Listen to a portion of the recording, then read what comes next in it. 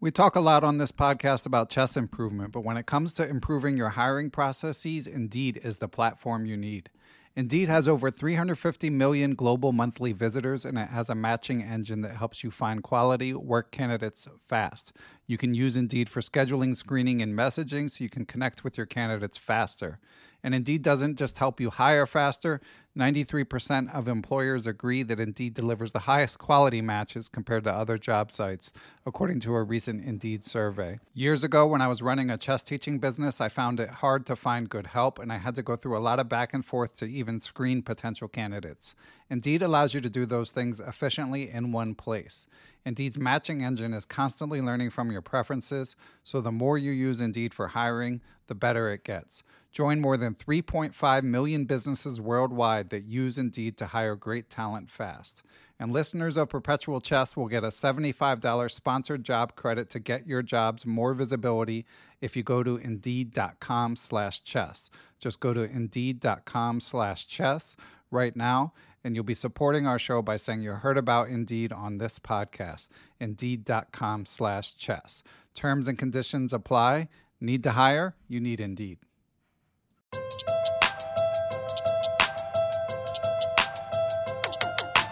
Hello, everyone. I'm Ben Johnson, and this is the Perpetual Chess Podcast. On Perpetual Chess, I have weekly conversations with the chess world's best players, promoters, and educators about their lives, careers, current projects, and best practices. For more information, go to perpetualchesspod.com.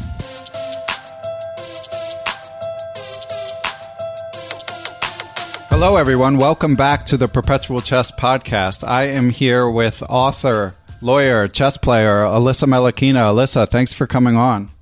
Of course. Thanks so much for having me. So, Alyssa, we were talking for a minute offline, and I had asked you if you preferred to be called FIDE Master or Woman International Master, which I know is everyone has different opinions about this, and you said that I should ask you this on the podcast. So let's discuss this. What's your preference? I did, because my answer would probably be longer than was necessary and probably cover some topics that are good for the podcast. So I have a very strong preference for FM, and I can go into more detail why, but basically I did achieve a FIDE rating of over 2,300. I got the FM title that way, and I got my WIM title through achieving norms and a FIDE rating of 2,200. But my view is that the FM title compared to the WIM title is stronger, so I prefer going by that. But even if I had the WGM title, which is a bit more difficult to obtain, I would still go by FM, and I don't particularly believe in the necessity or the prudence behind having separate titles for female players. And this is a very different topic from whether there should be female-only tournaments, which I think do have their own merits and have their place. But if we're talking about titles specifically, I think they're unnecessary, and they're also, very difficult to explain. And even the way that we're prefacing this podcast by going into these titles, it really begs the question of why they're around.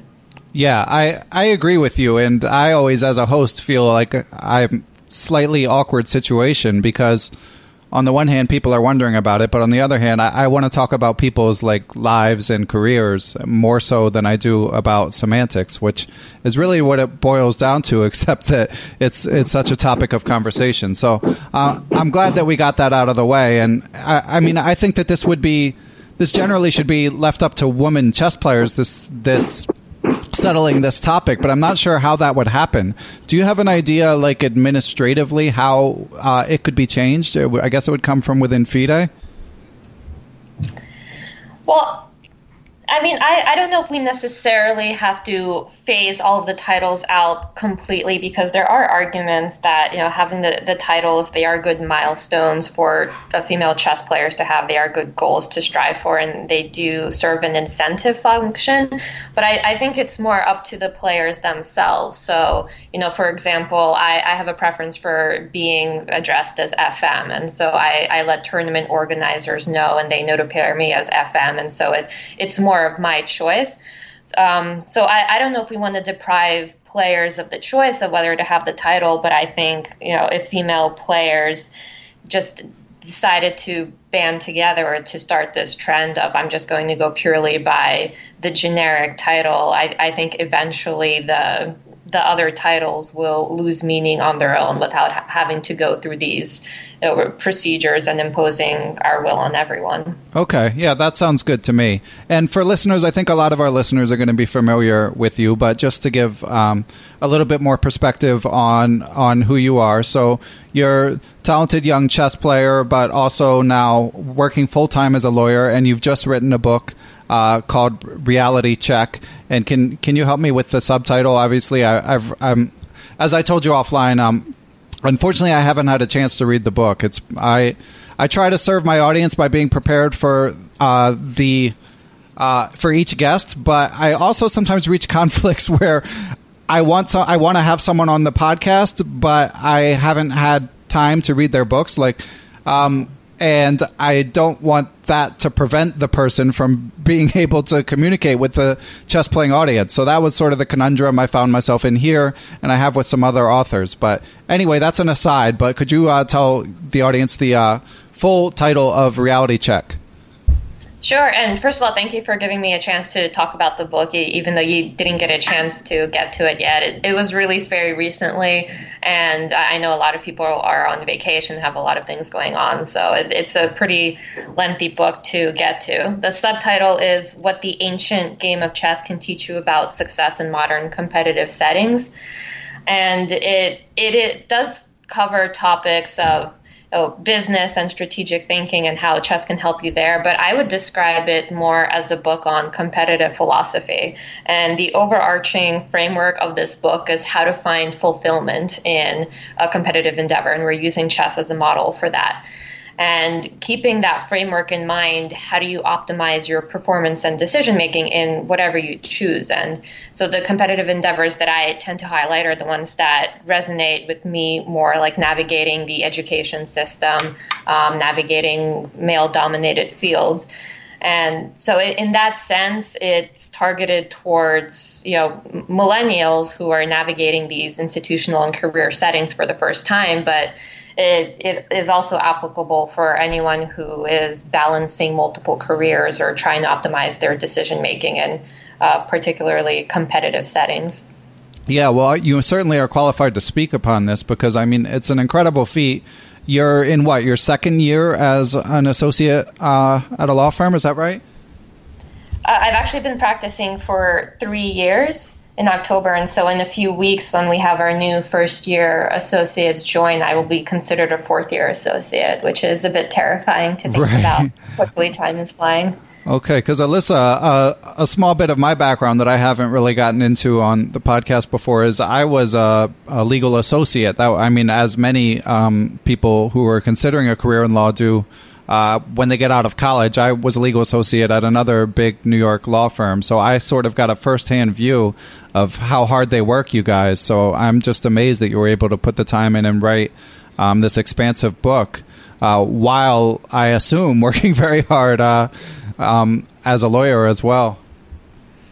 Yes, and I had no idea that you were involved in the legal industry, so that's interesting. We have another chess law connection, because all the chess players seem to go into finance. There aren't too many chess lawyers out there. But yeah, this book took me around 2 years to write and put everything together. And, I had been writing for a lot of chess publications and had been writing articles along these themes of, how chess can help you in the business and the education, the setting, lessons learned from chess as applied to other contexts. And there was this unifying theme. And I decided to weave all my thoughts together, and it turned into this book. Okay. And how many hours a week are you working at the law firm, roughly? What do you think? It varies based on my caseload. So I am in litigation as opposed to corporate. And as a litigator, doing document review, preparing for depositions, prepping witnesses. And if we have a discovery deadline coming up, then it could be, up to maybe 70 hours a week or so. But otherwise, it's more stable. And I do like litigation because there is at least a predictable timetable of, the judge sets the schedule for the case. And so you can predict what's going to happen. So when you'll have zero free time. Absolutely. But as often happens in litigation, you may think that you're completely finished with one case, and then it suddenly flares up, and then all heck breaks loose, and you have to scramble and fix that problem. Yeah. When I was a paralegal, I was in corporate litigation. So even as I was just a paper shuffler, basically, but we still were beholden to the same sort of schedule. Right. And I think you guys had it the worst if you were the ones putting the binders together and, making sure all the documents were in the right order. Oh, man, I'm having flashbacks. We need to change the subject. Sure. It seemed like the lawyers, it was a case-by-case basis. Some of them really enjoyed the cases they were on and some less so. But it was definitely grunt work at the paralegal level.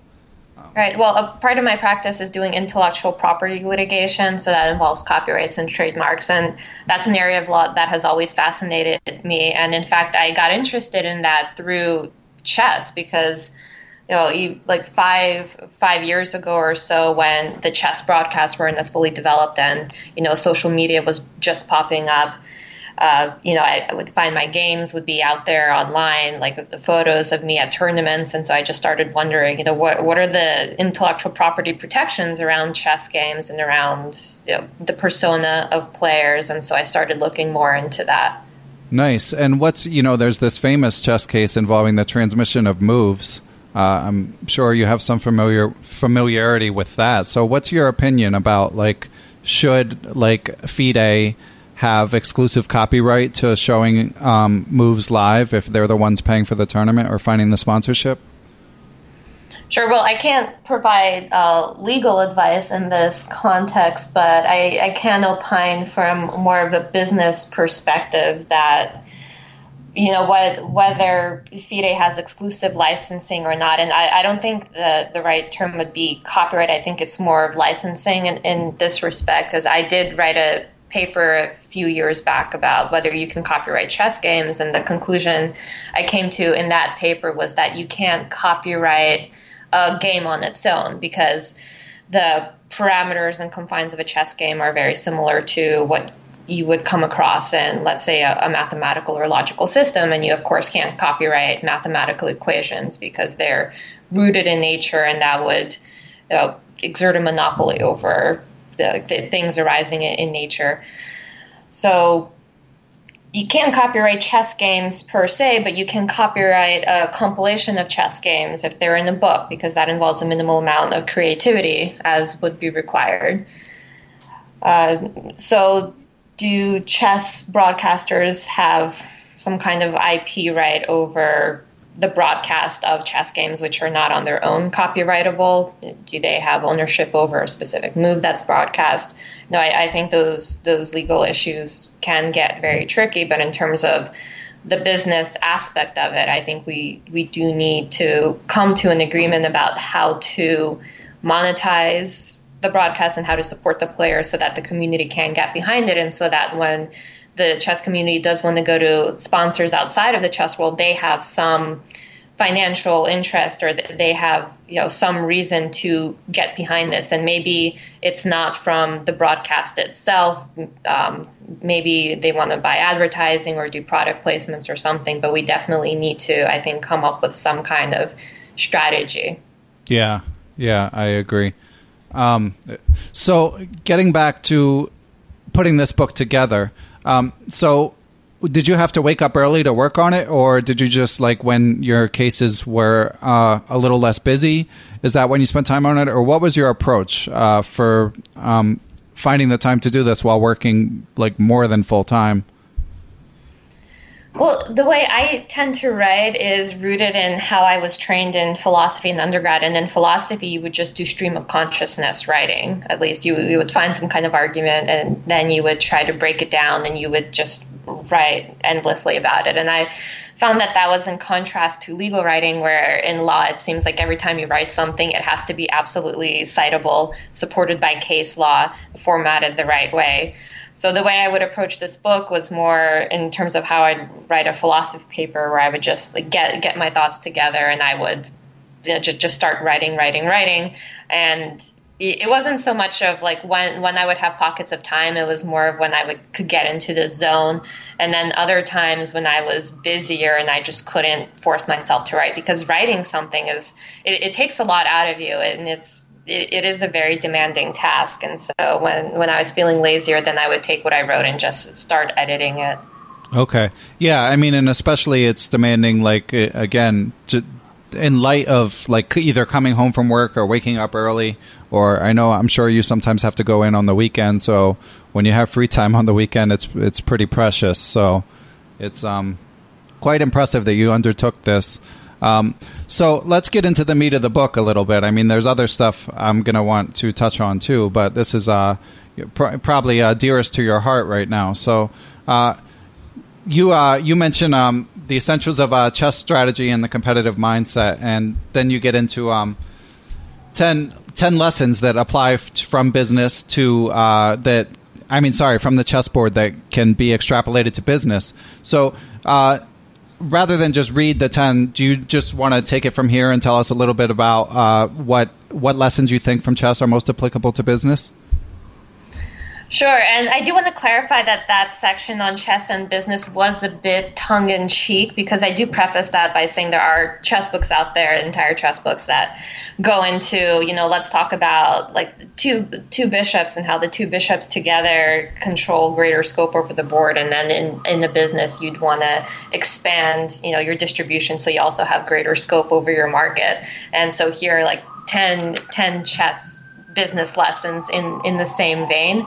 But the rest of the book is more about how do you actually think in order to come to these conclusions in the end, and how do you train yourself to do that. But while I do list those out a bit tongue-in-cheek, there are some lessons that I think are particularly important for business and also for other settings.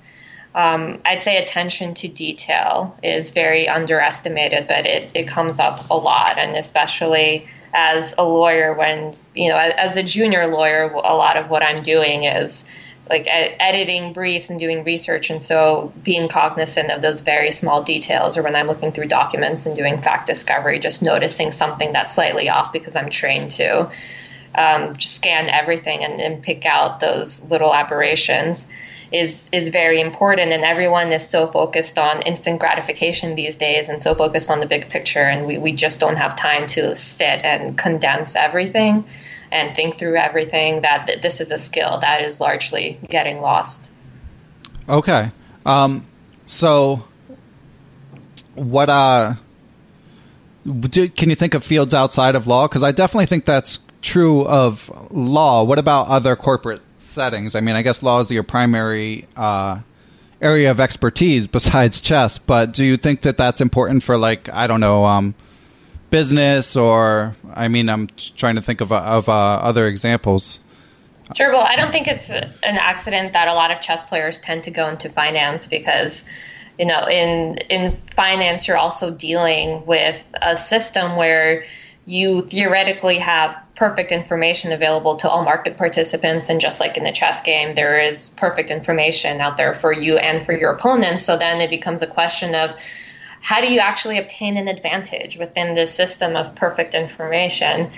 And there are specific strategies to finance that you can follow. And, the traders that are really good and successful, they're thinking the right way, and they know how to master their emotions and look for the right patterns in order to make the optimal trading decisions. And in chess as well, because if you and your opponent are at the same level, how do you actually win? So it all comes down to training that competitive mentality.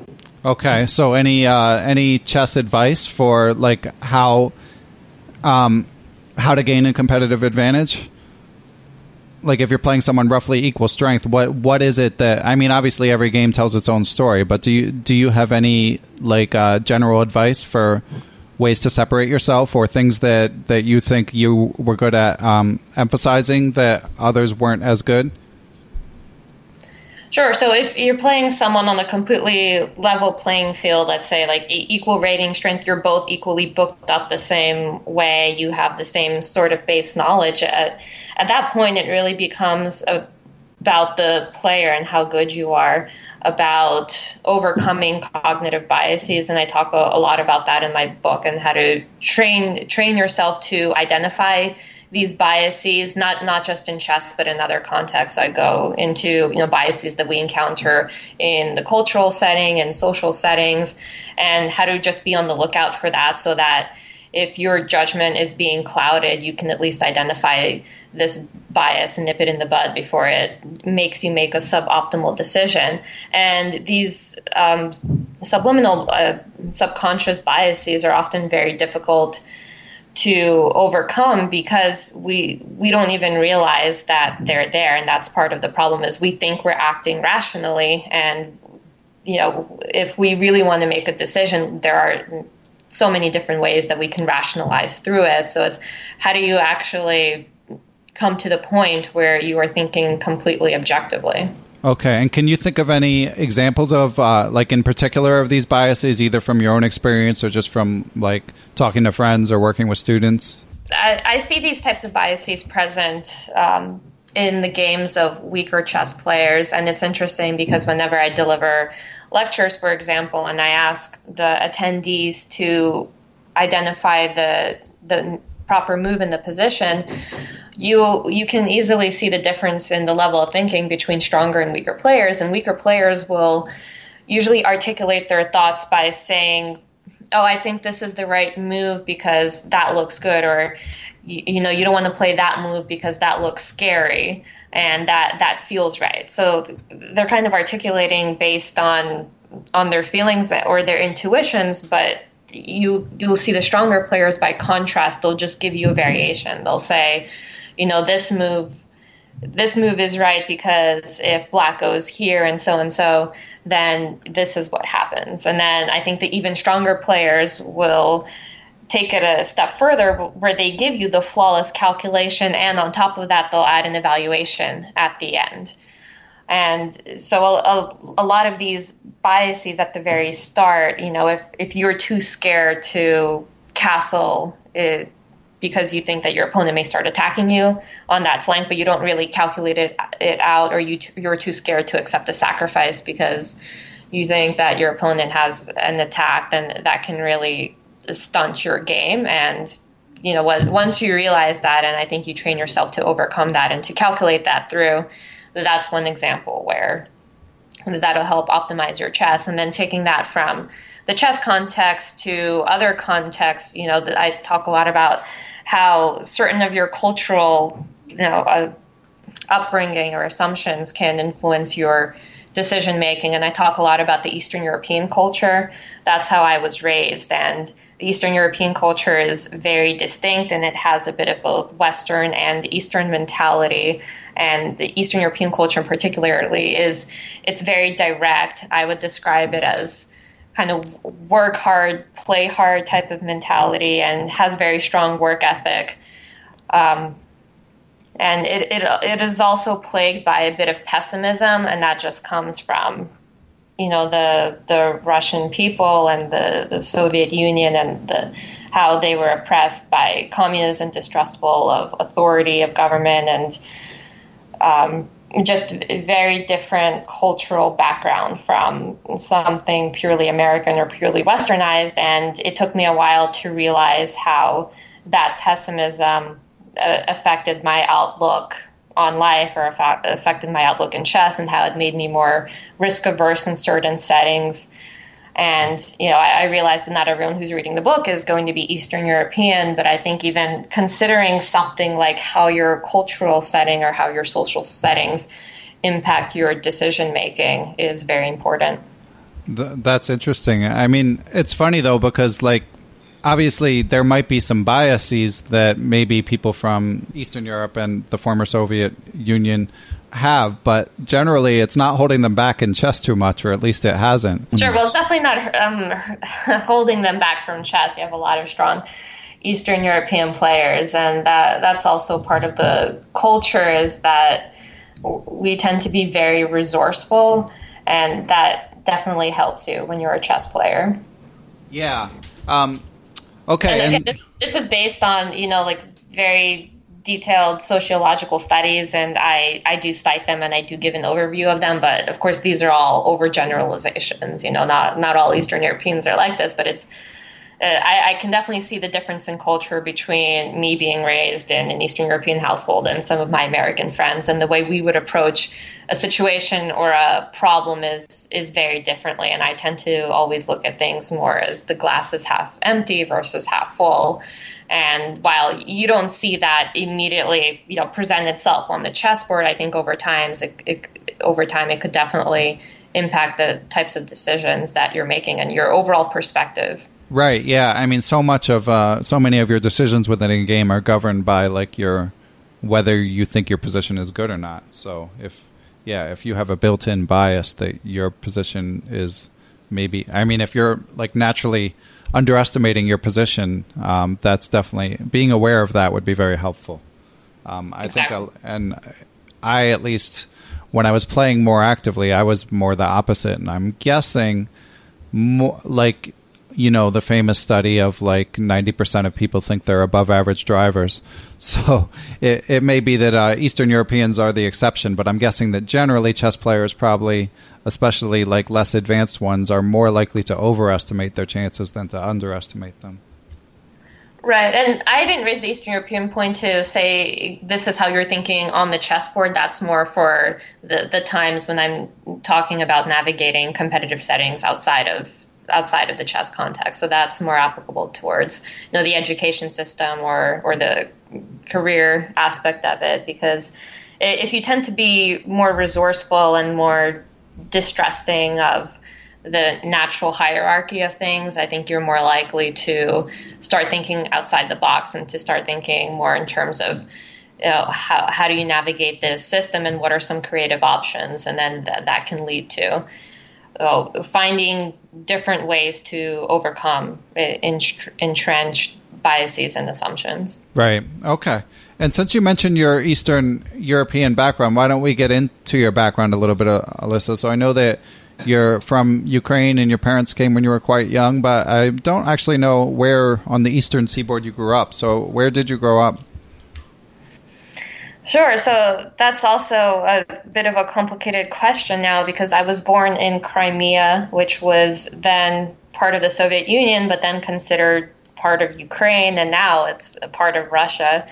So whenever someone asks me what my background is or which country I'm from, I always have to think a little bit about how to answer that nowadays. But in any case, I was 2 months old when we immigrated to the U.S. As refugees. So it's not like I really grew up there, but fortunately my parents did still speak Russian at home, so I kept the language. And we first lived in Brooklyn for, I think, the first few years when we immigrated here in a Russian community, and then we moved to Philadelphia, in Northeast Philadelphia, where there is also a Russian community.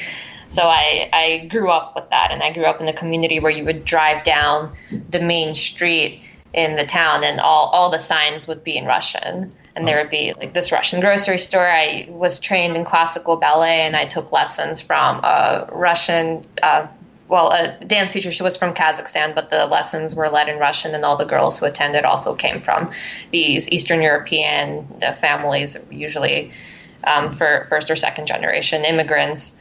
So that was definitely a big part of my life growing up.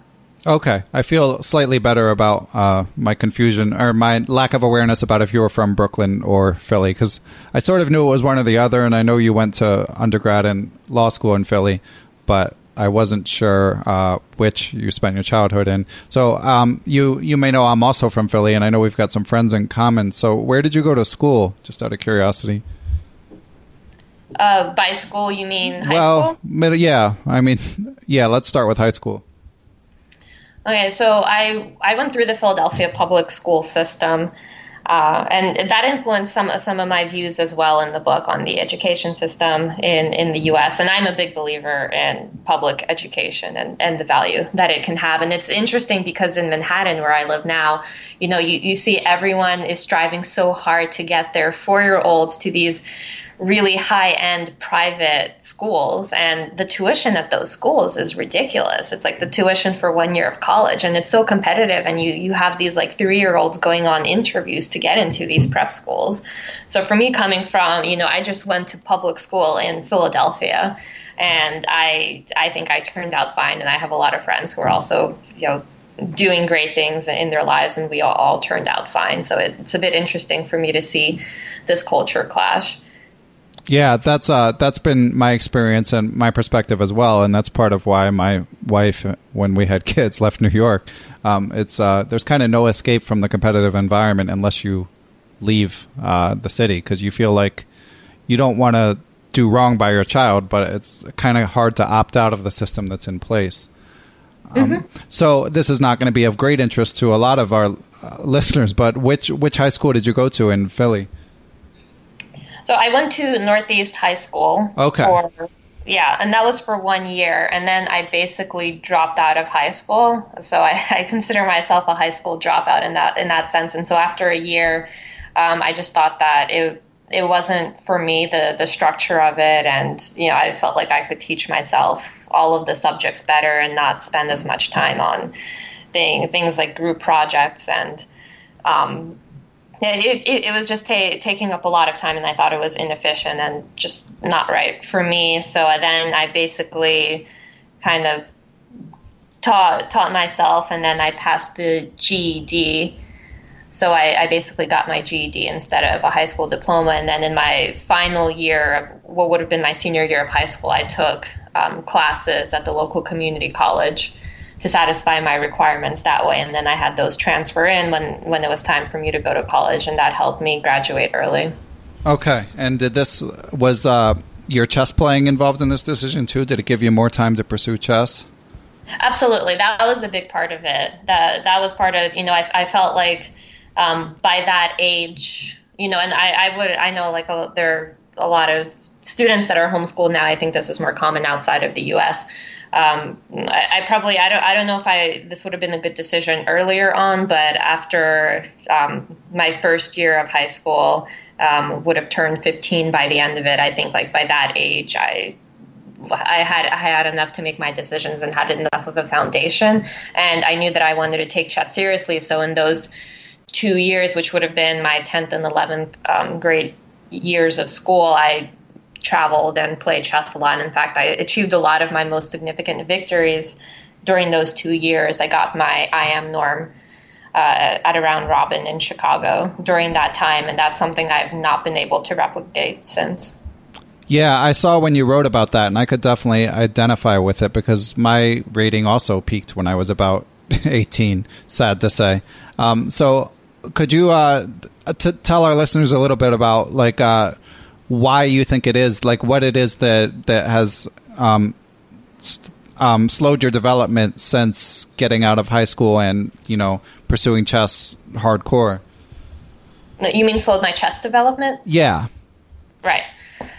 Yeah, that was a big part of what inspired, writing this book, and also an article I did for Chess Life Online about my experience in law school is titled Legal Moves. And so when I went through college and law school and, people are starting to tell me, oh, well, you don't really have that much time for chess. You're in law right now. It must be hard to balance everything. So you kind of start believing that narrative. It's like, well, yeah, I guess I really don't have time, or I should be focusing on one more than the other. So what I found happening in law school is that I just lost the desire to prioritize chess, because when you're enclosed in that bubble and everyone is talking about their law school outlines or what law firms they're interviewing with, or preparing for the exams that are coming up, and then just focusing on chess games, and even if I played in a tournament and I did well, it wouldn't really add anything to what I was experiencing in that world.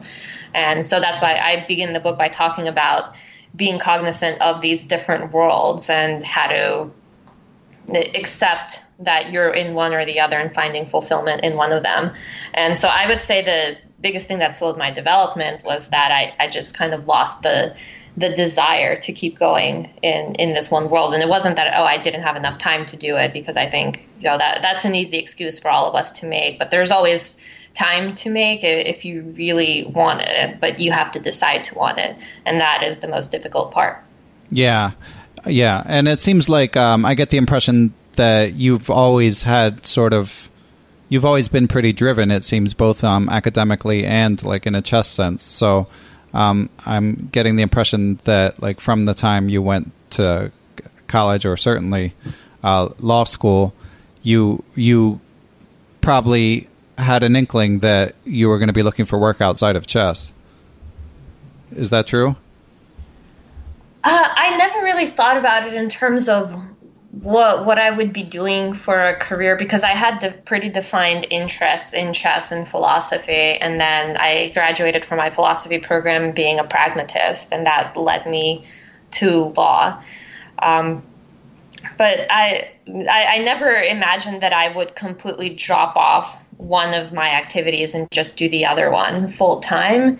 So that's something that I also have to keep in the back of my mind. Is it like, how do I identify myself, and what is it that really gives me the happiness and the drive to continue? And that, in fact, is the reality check. Or in other words, there are these like little existential crises, but it's these little reality checks that kind of pop into your head every now and then that you have to overcome and you have to manage, and that's what the book centers on. Okay. And now that you live in New York and work, and you've been writing this book, so do you ever get to play any local tournaments, or are you interested in it? Oh, yes. I still keep up with chess. The Marshall Chess Club is right here, so that helps a lot. I can always drop into those tournaments. I played in the Manhattan Open recently. So, and my parents still live in Philadelphia, so I always have access to the big continental chess events that happen in Philadelphia. I played in the U.S. Women's Championships the first 2 years when I was practicing law, and I played in Millionaire Chess. So I still keep up with the big events, but I'm definitely not as active as I used to be in the general circuit, and it's just because I do have a limited number of days in which I can take off. And even if I could take off and play in the tournament, it's generally a bad idea to do that if I'm not completely prepared. Yeah, amen. And what's going on with your game right now? Like, if you were to highlight one thing that's going well or going poorly in your most recent games, what would that be? Well, I'd say now that I'm not playing as much, I am studying more. So I feel that even though it's definitely not reflected in my results or my rating, I have a better understanding of the game and also better appreciation for it. So I'm happy with that. But on the other hand, that if I do start playing in the tournament again, what inevitably happens is I fail to convert advantages. And this has been a problem with my chess for a while, and something that I'm trying to overcome. And I think it's getting there slowly but surely, but still it's very heartbreaking. If I feel like I played really well and then, I'm a pawn up or whatever it is, and there's inevitably a time scramble involved, and then the advantage dissipates. So I think that that's partly due to the fact that, if you don't play for a while and you come back to it, you tend to second guess a lot of the moves and decisions you're making during a game, which depletes your time.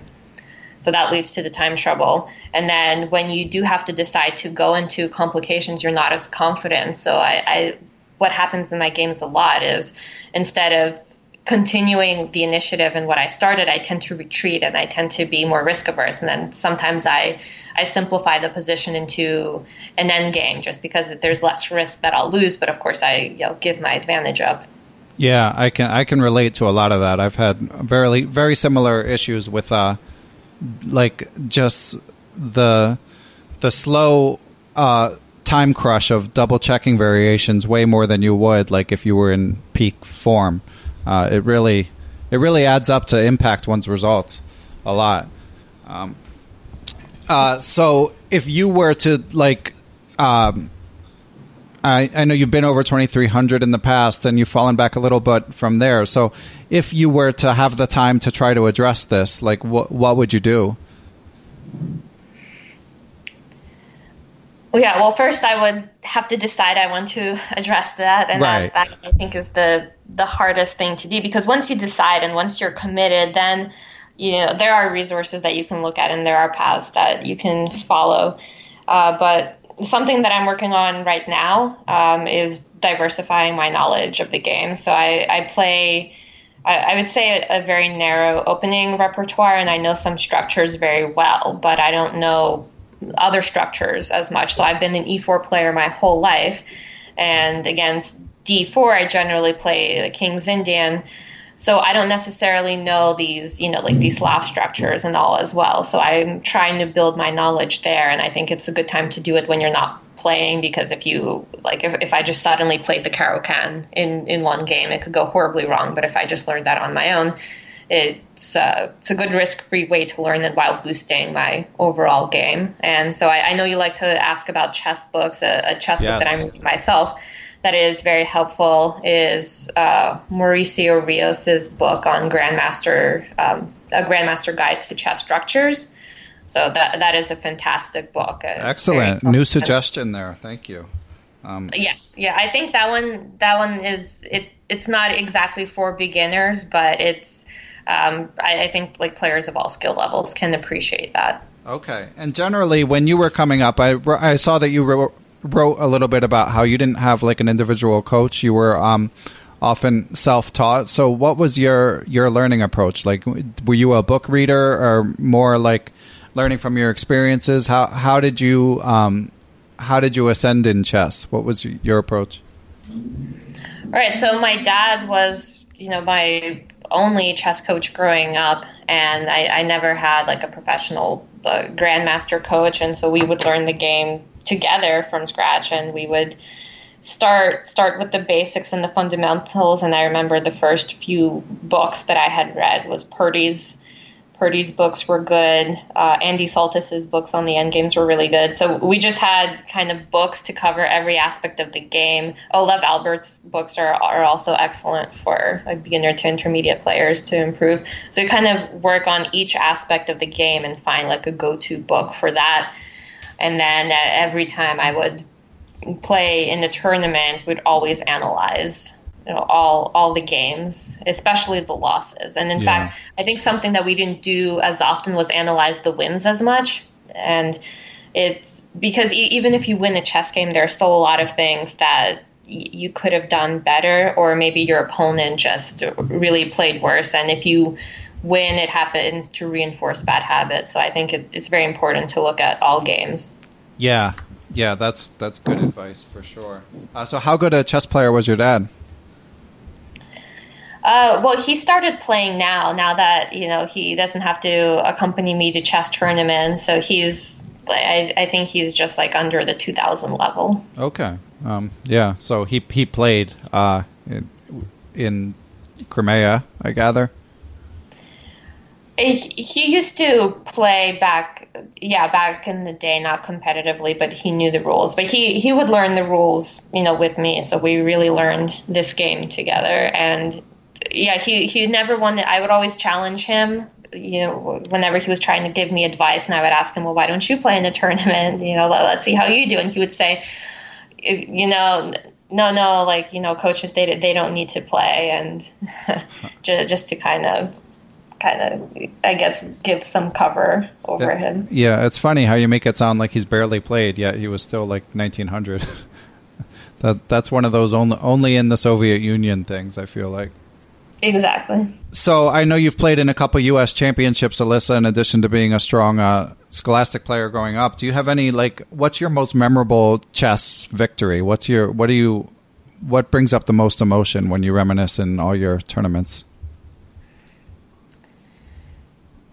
Yeah, I mean, it's interesting. I scored a lot of my best victories right when I guess finished high school before I was going to college, and that was in 2009. And I played in the U.S. championships that year. So I've been playing in the U.S. championships for a while now. I think I've played a total of 8. But I played in the very first one when it was hosted in St. Louis for the first time at the Chess Club and Scholastic Center of St. Louis. And that was such a memorable experience because it was yeah, like it was not like anything I've ever experienced, and the players were treated so well. We were pampered. That was, I think, one of the first times where we had like a live broadcast and post game commentary going on for the U.S. Women's Championships, at least at the time, and it was like a completely different world. And that tournament definitely motivated me to still keep up with chess, because if it weren't, for that and seeing the appreciation for chess around that, I don't think I would have been as motivated to stay in the game as I had started going through college and through law school. Yeah. And by the way, I finished third place that year, so that would have been my best finish in a national event. Nice. Yeah, I want to come back to that because I want to come back to the U.S. Championship. But what about going back to like your scholastic days? Do you have any like outstanding result that comes to mind, or like particular like upset that you may have had where you felt like, okay, was there a moment where you realized you were talented at chess? I think that came at the World Youth Championships.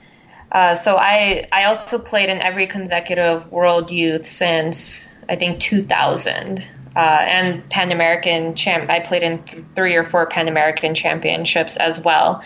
And so back in the 2000s, I'm not quite sure how the structure is now, but they would have designated players who would be invited to represent their age category. And the lowest age category back then was under 10. So the first time I played, and it was held in Spain that year, I kind of, I was not one of the invited players, and my dad thought it was. I won, I think, a few national sections, so my dad thought it would be a good experience for me to get exposure, and so I had come in as kind of like this underdog and this unknown, and then. Next year, I had like an average result, and the next year, kind of.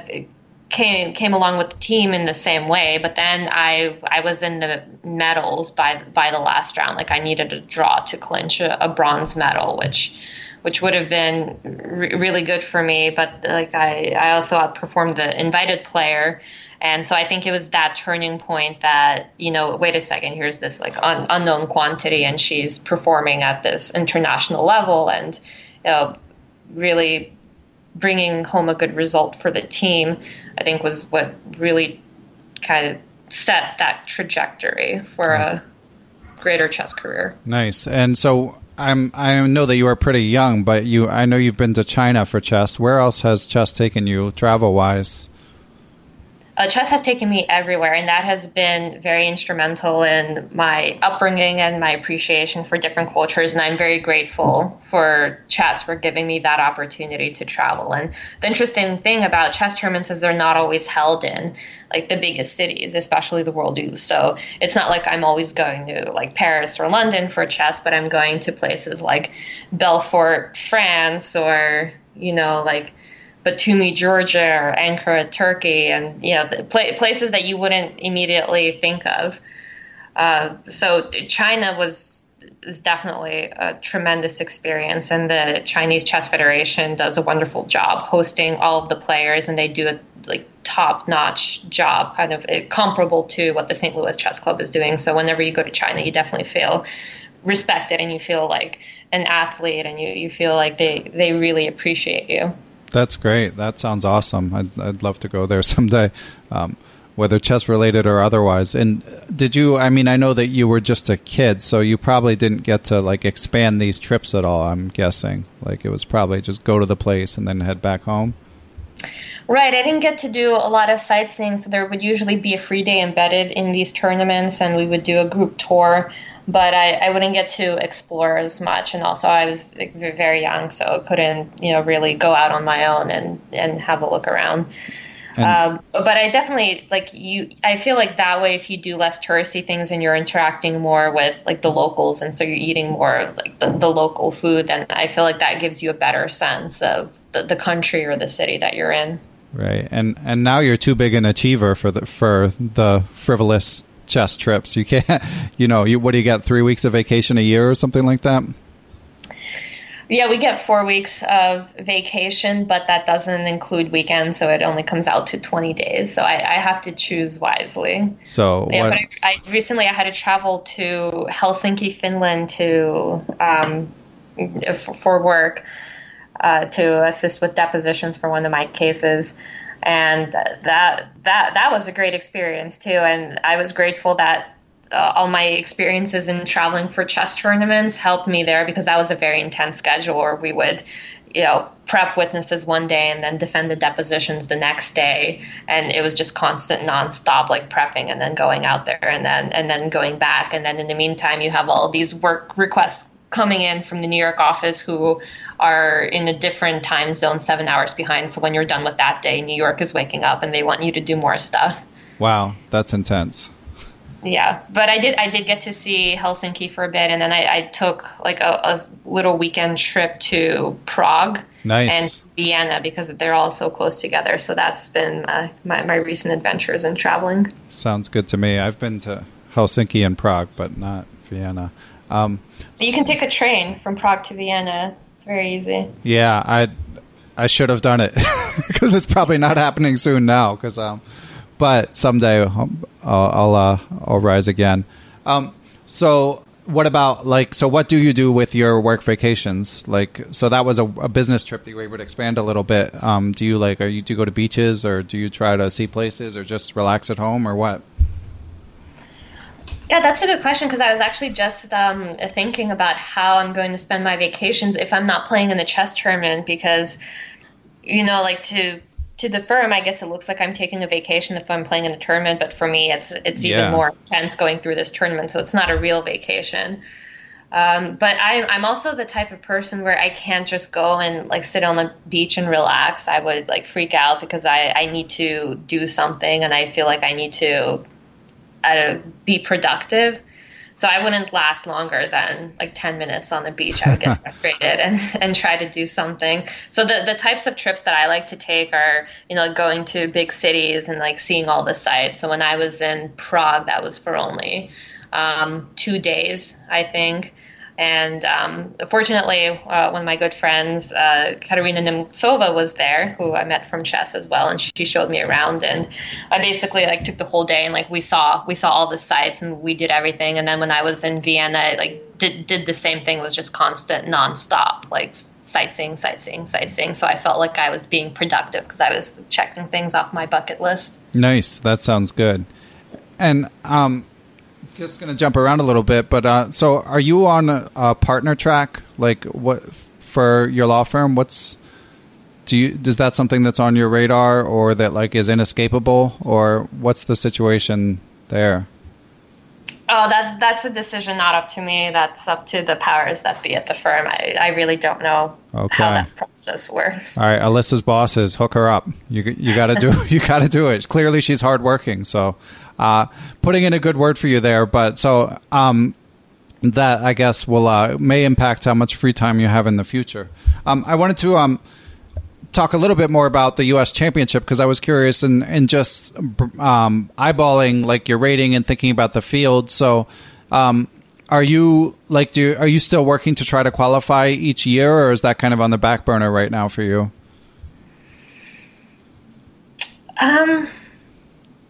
Yeah, it's becoming harder and harder to qualify, because you see a lot of this young talent rise up, and they're all doing phenomenally well. So it's been harder to keep up with it that way, and I feel like I'm an old person or something saying these kids these days, and how hard it is to keep up with them. Don't worry, it's a theme of this podcast, so it is? Yeah, it's unavoidable, at least on my end. Maybe less so the guests, but I'm definitely dazzled by how talented so many young players are. But anyway, yeah, I mean, the landscape of chess has changed so much in terms of how information is received, because there's so much chess content out there online right now, and it's accessible to so many people. When I was starting out and playing, you didn't have these free GM lectures at your fingertips, and you actually had to go and hire a coach and spend a good amount of time with him or her, and really work on improving your game. And now it's the digital age, I guess.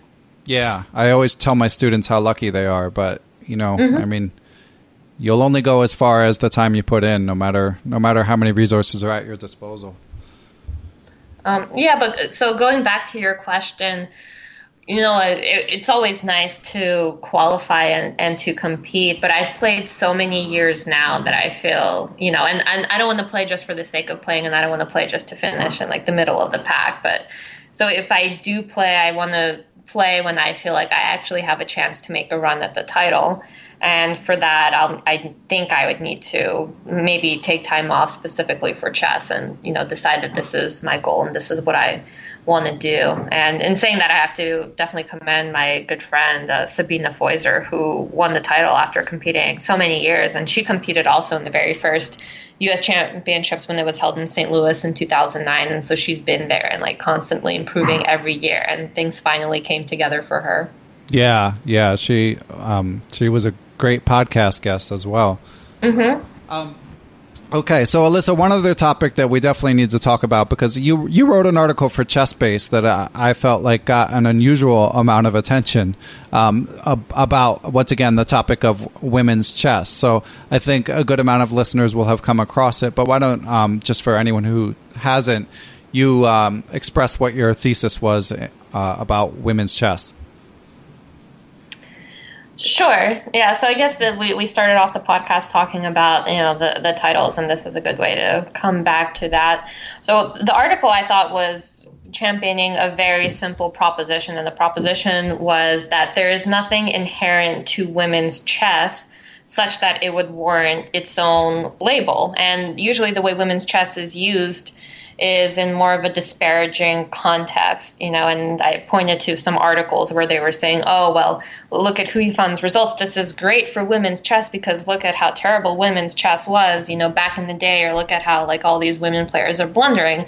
And so the only point I was making was saying, well, wait a second, like, are you talking about women's chess, or are you talking about the chess of, like 2,200 players? Because that tends to be the average rating of fields in women's only tournaments. And so it's not fair to call women's chess a certain thing if you're sampling only a subset of the chess population in this way. So it was more about the semantics of it. Like, let's really consider what we're thinking about when we're talking about women's chess and how we use that in vernacular and whether it services chess or not. And it was actually not supposed to be a commentary at all on the merits of women's titles or the merits of women's only events. So I was very surprised by the reaction that this got, because some people may have been thinking that I want to eliminate like women's chess in the sense of like anything that has to do with women only competitions or women only titles. And that was absolutely not at all what the article was getting at. Okay. Do you have, I think we talked about this a little bit. So just for the record, are you in favor of eliminating women's competitions? I know we've talked about titles, so. All right. Oh, definitely not. Not at this stage. Not when there are so few women players competing. I would love to see us get to the point where the fields at all tournaments is, like 50-50.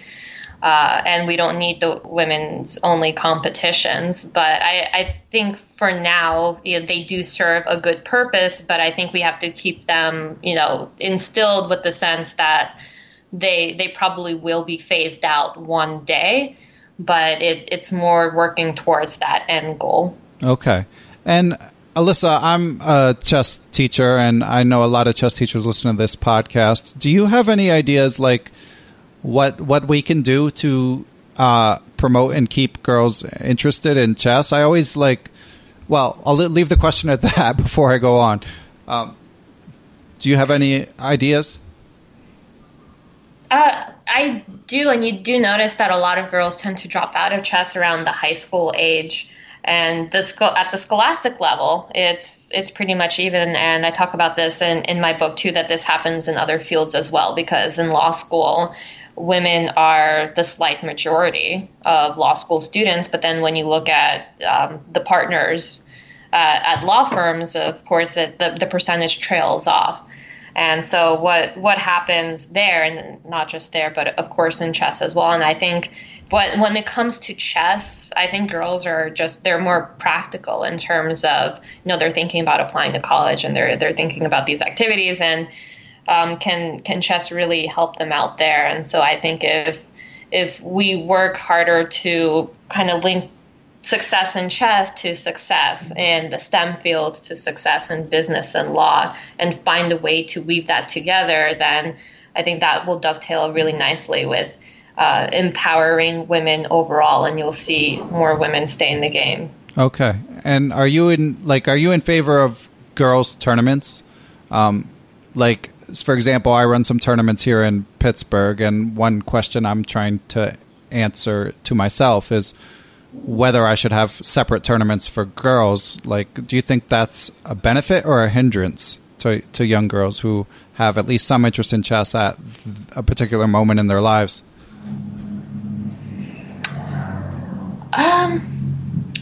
Yeah, I mean, I have mixed feelings, because I think it depends on the numbers, because if the fields are so even where you can have just one scholastic event and the field will be 50% girls, then it's kind of like, well, what's the point of having the separate girls event? And you can have, I guess, like prizes for top female and other incentives that way. But I think, it is very important for young boys and girls to have this sense of community growing up. And I think, boys at a very young age can be bullies at times. And so I think it's good to show that there is this community of women chess players who are supportive, and that chess tournaments can be a positive atmosphere. So I definitely don't see the harm in having them. Okay. Yeah, that's sort of the direction I've been leaning as well, but I wasn't sure. And just to answer what you were getting at, I think the national figure for scholastic girl chess players versus boys is around I want to say 17%, but say 20 ballpark. And I think Pittsburgh may be moderately higher, but it's definitely not 50-50. So I feel like it would serve some purpose here.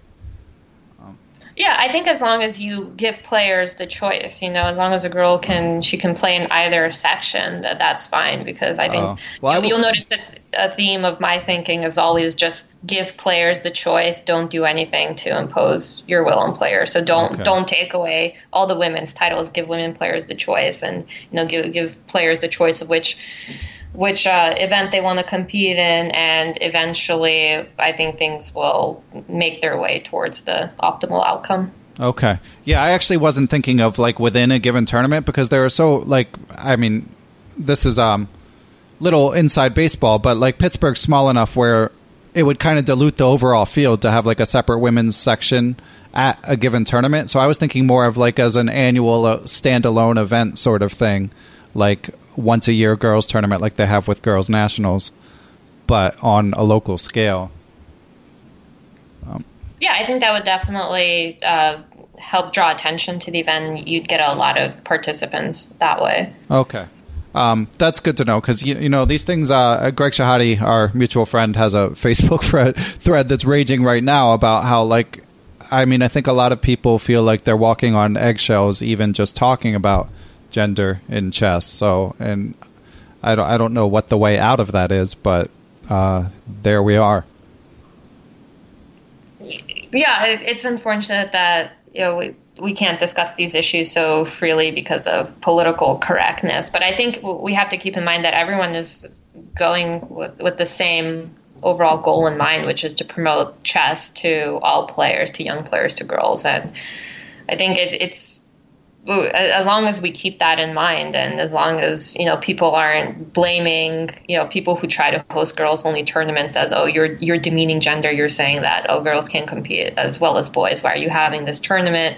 And then people on the other side are saying, well, if we have this tournament, this is good for getting more girls involved in the game and participation, and you have some false political correctness and are trying to push your own agenda. And so if we have these types of arguments on both sides, we're not really going to get anywhere. So I think we just need to come up with more of a methodology of how to approach this.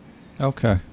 Well, that's helpful. All right. Well, Alyssa, I've only got 1 or 2 more questions for you. Mainly, I just wanted to talk a little bit about like how life in New York is. Like, so you live where in Manhattan do you live? I live in Midtown. I'd rather not say where I live. Okay. Yeah, that's understandable. We heard the sirens blaring. So we know you're right in the hustle and bustle. And what else do you like? What are your other hobbies? If the rare moments when you're not like writing a book or working, what else do you like to do? I still keep up with dance, and that's a big part of my life. And in fact, my favorite part of New York is the availability of dance classes and from the top choreographers. And it's amazing that you can just take the classes and drop in. And so just like I've been working on expanding like my chess knowledge and my chess writing, I've also been working on keeping up with dance and expanding my dance, because when I was in Philadelphia, I trained exclusively in ballet. But since moving to New York, there are these studios and they do every type of dance. So I dabbled in hip hop. I do more jazz now. And I also feel like I'm in the best shape I am in my life thanks to the availability of all of these dance classes. Yeah, New York has to be a special place for that. You like probably the best place in the world in terms of exposure to like different cultures and art. Yes. Yeah. My wife also did ballet, and I know every once in a while she's like, I should take a ballet class, but then she doesn't. Okay, well, Alyssa, I can't think of any other questions. So if people would like to reach out to you, how should they do so? Well, they can follow me on Twitter, on Facebook. I'm usually active in there. And I do have a personal chess website, alyssamelahina.com. So there's more information there too. Okay, yeah. And obviously you can get the book on Amazon, and I will link to it in the show description, as well as put it on the ever-growing list of books written by Perpetual Chess guests and suggested by Perpetual Chess guests. So, Alyssa, thanks a lot for coming on. I really appreciate it. We hit some interesting topics. So I wish you good luck in the future. One last question. So do you have, like, with this book now finished, do you have, like, a big project? Like, do you have anything else in mind besides your busy job? That's because this book took a lot out of me. Yeah. So it's okay to say no. I think you're doing plenty as it is.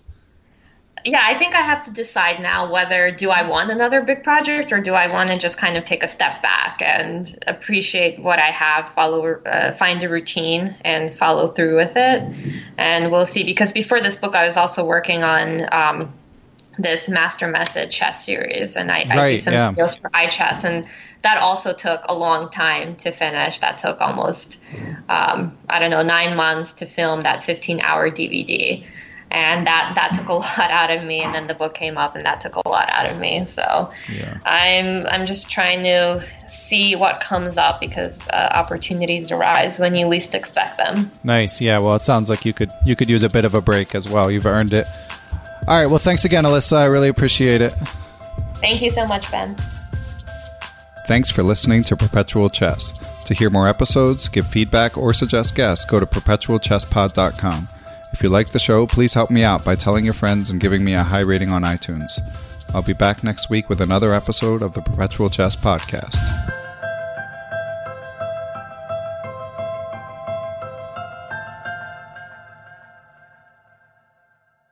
Sports Social Podcast Network.